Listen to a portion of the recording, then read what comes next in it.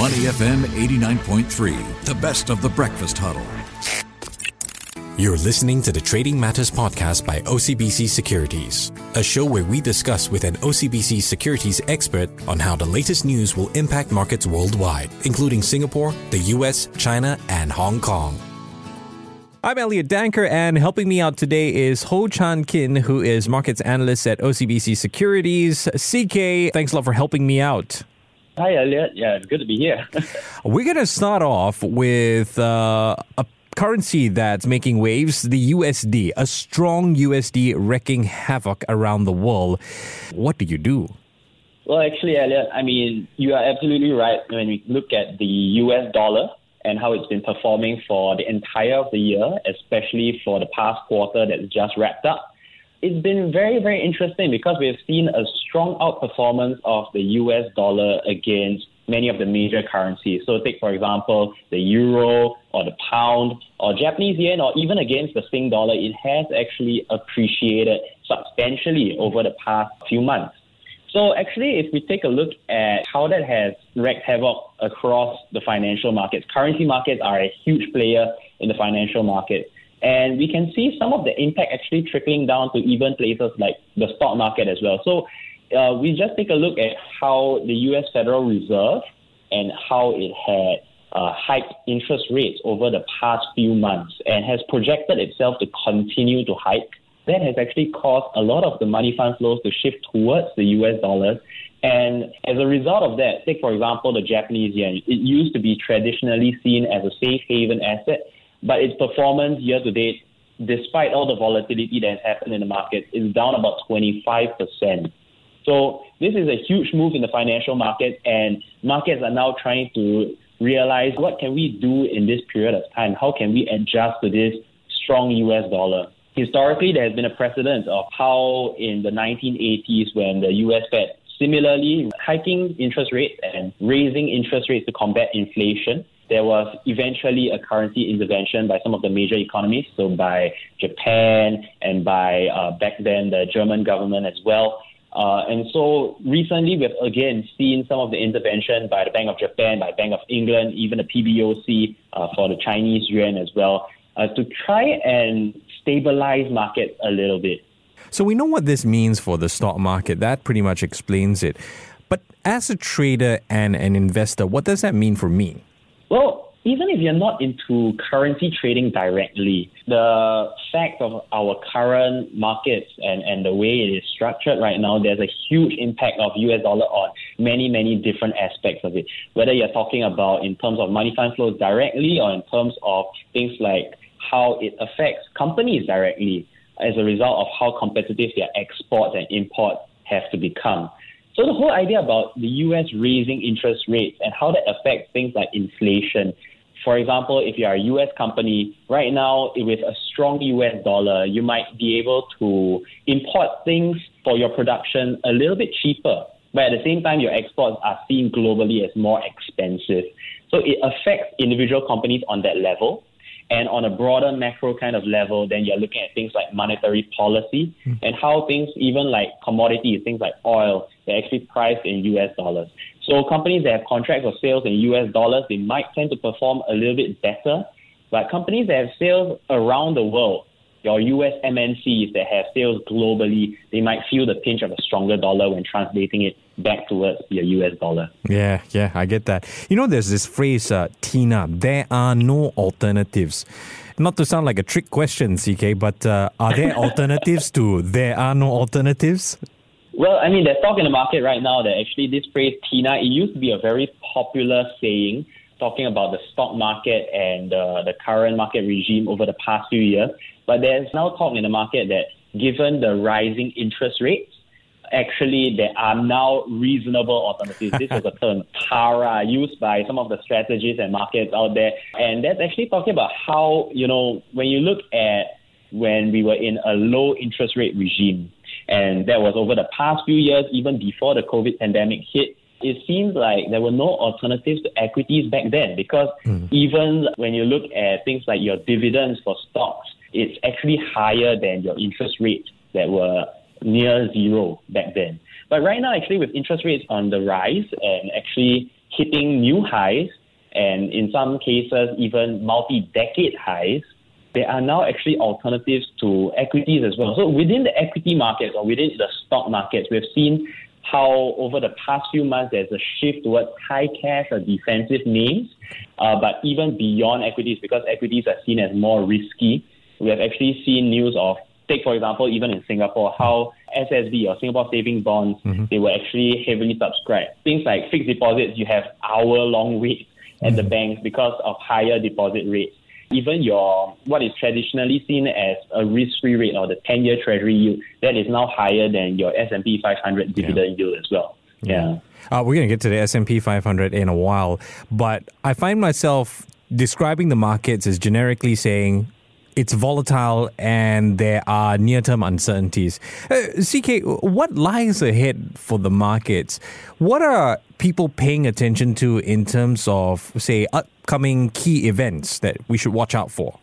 Well, you're absolutely right. When it comes to how I would describe the markets, over the past few months and actually expectations of what lies ahead, volatility does seem to be a huge theme in the market. So take, for example, how the market had to constantly shift its expectations and assumptions on something like the Russia and Ukraine war. So back then, when Russia first invaded into Ukraine, we thought, or the market thought, that it would be over very quickly. It might be localized to just Europe, but then subsequently, as a result of how long this conflict is being dragged out, market thought of how it is something that is not just longer term, but could even influence global geopolitics when you bring players like China or India into the picture as well, and how their relations with Russia are affected. So volatility, uncertainty, that does seem to be the name of the game, at least over the past few months. And moving forward into the fourth quarter of 2022, there are several key events that the market does seem to be focusing on. And right now in October, actually, the first big one would be the third quarter earnings. So US third quarter earnings season, that's upon us right now. And a lot of the summer rally back in the second quarter, back in June, that was actually attributed to how earnings were holding up better than expected despite the high inflation. So the big question on our minds right now is actually, will that continue to be the case for the third quarter, or are there going to be any revisions to earnings or any downgrades? And there are actually expectations that the earnings growth for this quarter will actually come down. But the question is, will the markets get surprised by the actual results when they are released as well? So there's one huge event, Yeah, for sure. And on the back of that, could you explain how equities markets are then bracing themselves for all of these uncertainties? In particular, what should we be watching out for in terms of behavior? Well, so for equities markets, actually, when it comes to uncertainty, that does explain some of the big moves in the market. So take, for example, how the market came down very sharply when it had to reprice in inflation expectations that were coming in hotter than expected back in September. And subsequently, given the technical oversold conditions, actually how they rallied to the best 2-day streak since March 2020. So a lot of volatility in the area.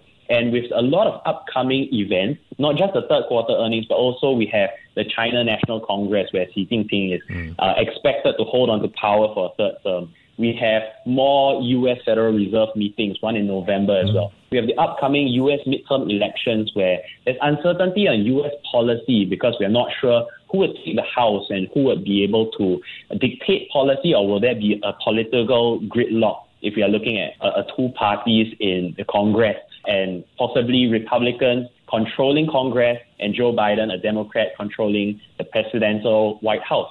And will there be any gridlock? So a lot of uncertainties in that area. And as a result of that, actually, we do see some influence on market behavior as well. So take, for example, the upcoming U.S. midterm election. Historically, it does actually show that there's more volatility in midterm election years.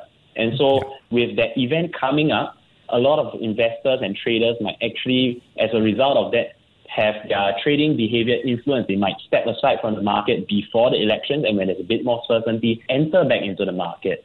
So there's a lot of activity that's happening that traders, investors need to digest, and that's how they're actually bracing themselves. We have seen in terms of the VIX or volatility index also increase over the past few months, as volatility picks up in the US and in the global markets as a result of this tightening monetary policy and the US interest rate hikes by the Federal Reserve as well. Yeah. Hey, you talked about the technical being oversold, right? Is there a common consensus for a year-end price target? Well, when we look at how people on Wall Street are actually looking at the S&P 500 year-end price target, what we actually notice is not just in terms of the numbers, but also there's a big divergence in views. So there are some strategies out there giving a price target of maybe about 4,800.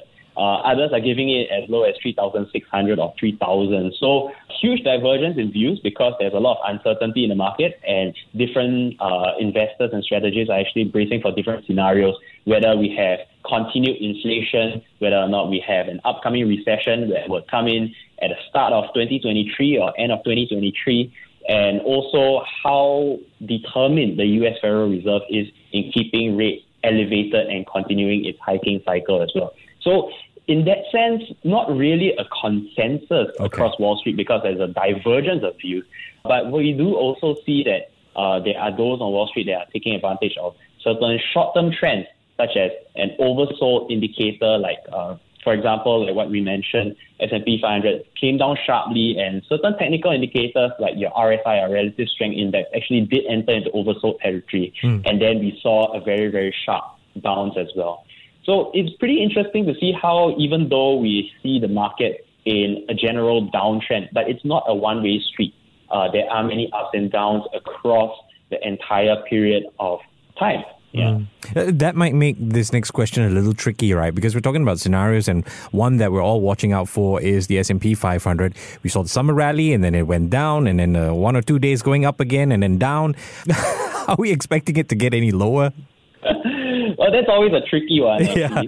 Yeah, as of right now, when we look at the chart, it does seem to continue to be in a downtrend. But like what I mentioned, there are a lot of fluctuations. Even within a downtrend, there are bear market rallies as well, right? So on one hand, you have that argument of, it does look like it is still within a technical downtrend. But what looks cheap can always become cheaper, but that's also where certain opportunities might lie when it comes to trading some of these bounces as well. So there are those on Wall Street also that are looking at things like your valuations that have come down since the end of 2021, and they were at stretched levels previously. Now they have come down closer to their average. But something like valuation, something like how expensive a stock is relative to its earnings, or the PE ratio, there are always two factors that are in play. One is price, the other is earnings. So again, back to what we have upcoming, we have the US third quarter earnings season.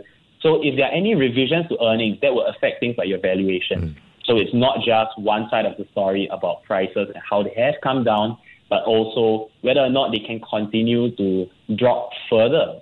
And so that is always a question that remains on the market's mind as well. Yeah. Well, thank you so much for your insights and giving us a broader picture to look at. I've been speaking with Ho Chan Kin, who is markets analyst for OCBC Securities. CK, thanks again for your time. Thanks, Elliot. This is the Trading Matters podcast brought to you by OCBC Securities. For more latest markets insights, check out OCBC Securities on Spotify. Contents of this podcast are intended for general information only and should not be construed as a recommendation or solicitation to invest in any financial product. All investments are subjected to risk. Before investing, you should conduct your own self-assessment and seek independent financial advice. For the full disclaimer, visit iocbc.com/trading matters. To listen to more great interviews, download our podcasts at moneyfm893.sg or download our audio app. That's AWEDIO. Available on Google Play or the App Store.